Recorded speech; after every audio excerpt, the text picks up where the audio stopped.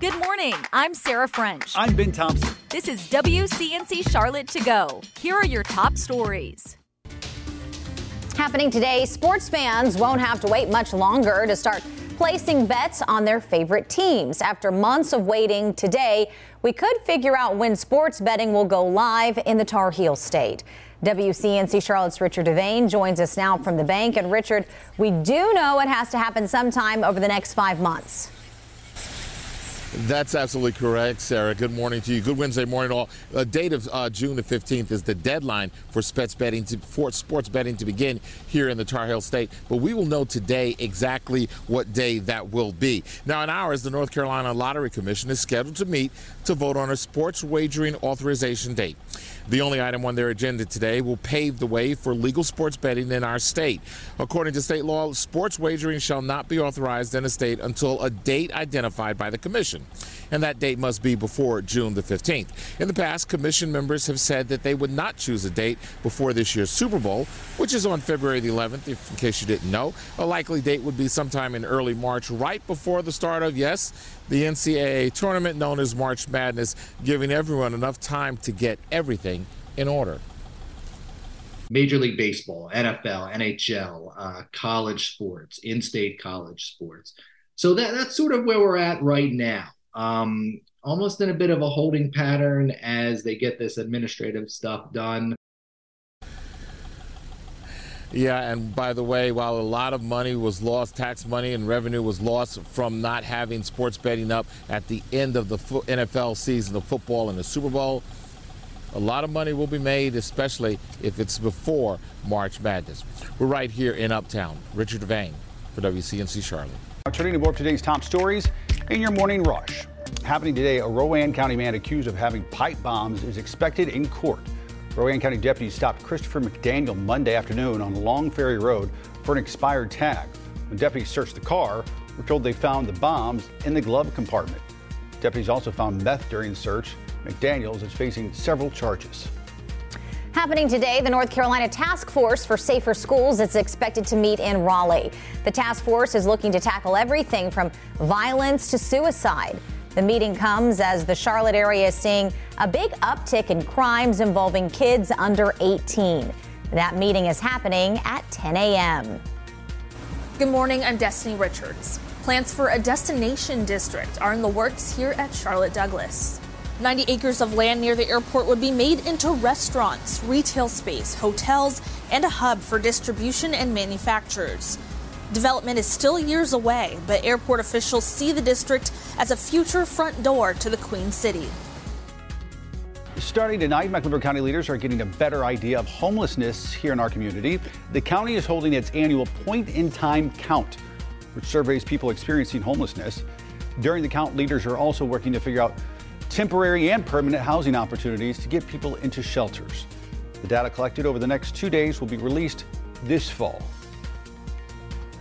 This morning, the owners of the Gastonia Honey Hunters fighting back against a lawsuit from the city by countersuing.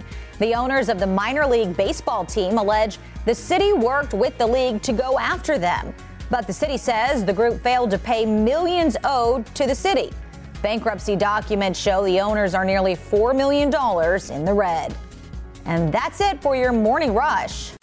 Now to the day's checklist. Here are 3 stories worth knowing about today. 1, new overnight, one person is fighting for their life after a shooting on the 3000 block of Southwest Boulevard. That's in Northwest Charlotte. Right now, we're still working to get more details about what led up to the shooting. Number 2, an update to a story we first brought you yesterday morning. We're now learning a 95-year-old man died in a crash on Ray Road at Southbrook Drive. Police say he died at the scene after crashing into another car. Detectives say he did not stop at a stop sign and was hit by another driver. Number 3, happening today, the York County Sheriff's Office is hosting a hiring fair. It starts at 4 this afternoon on Justice Boulevard. The Sheriff's Office says they are mainly looking for detention officers. Time now to connect the dots. When we make the news make sense. You've seen the devastating pictures before. Wildfires ripping through parts of North Carolina. And now researchers say it's only expected to get worse.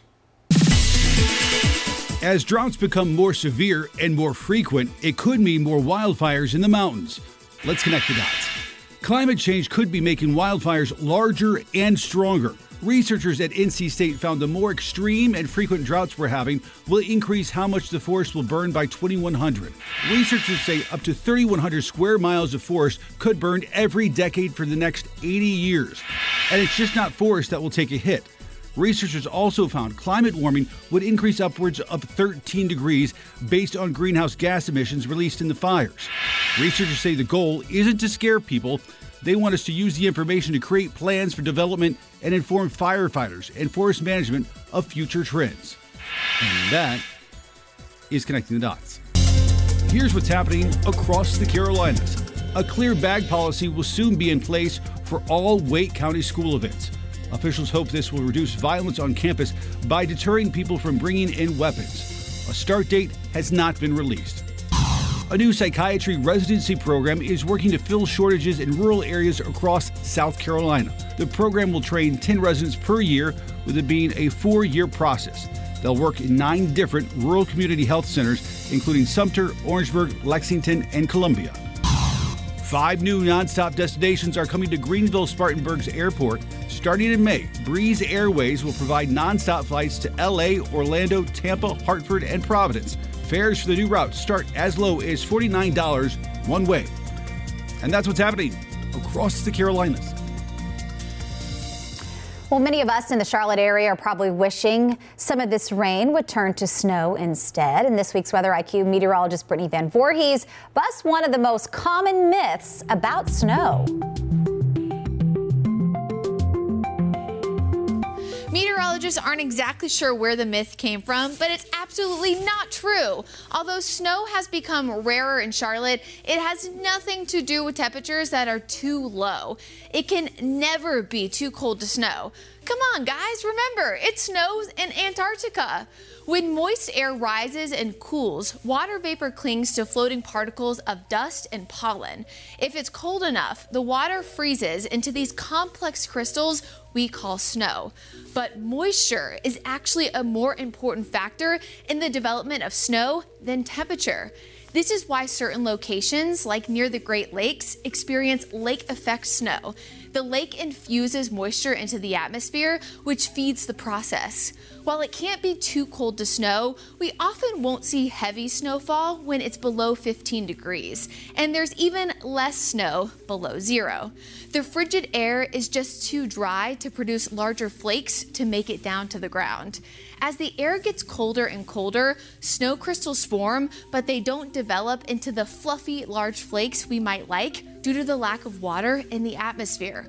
Similar to Virga during warmer times of the year, the precipitation will evaporate after leaving the bottom of the cloud. For WCNC Charlotte, I'm meteorologist Brittany Van Voorhees. Thanks for listening. You can find these stories and more at WCNC.com. And join the WCNC Charlotte team weekday mornings 4:30 to 7 a.m. Like and subscribe to our podcast and tell a friend.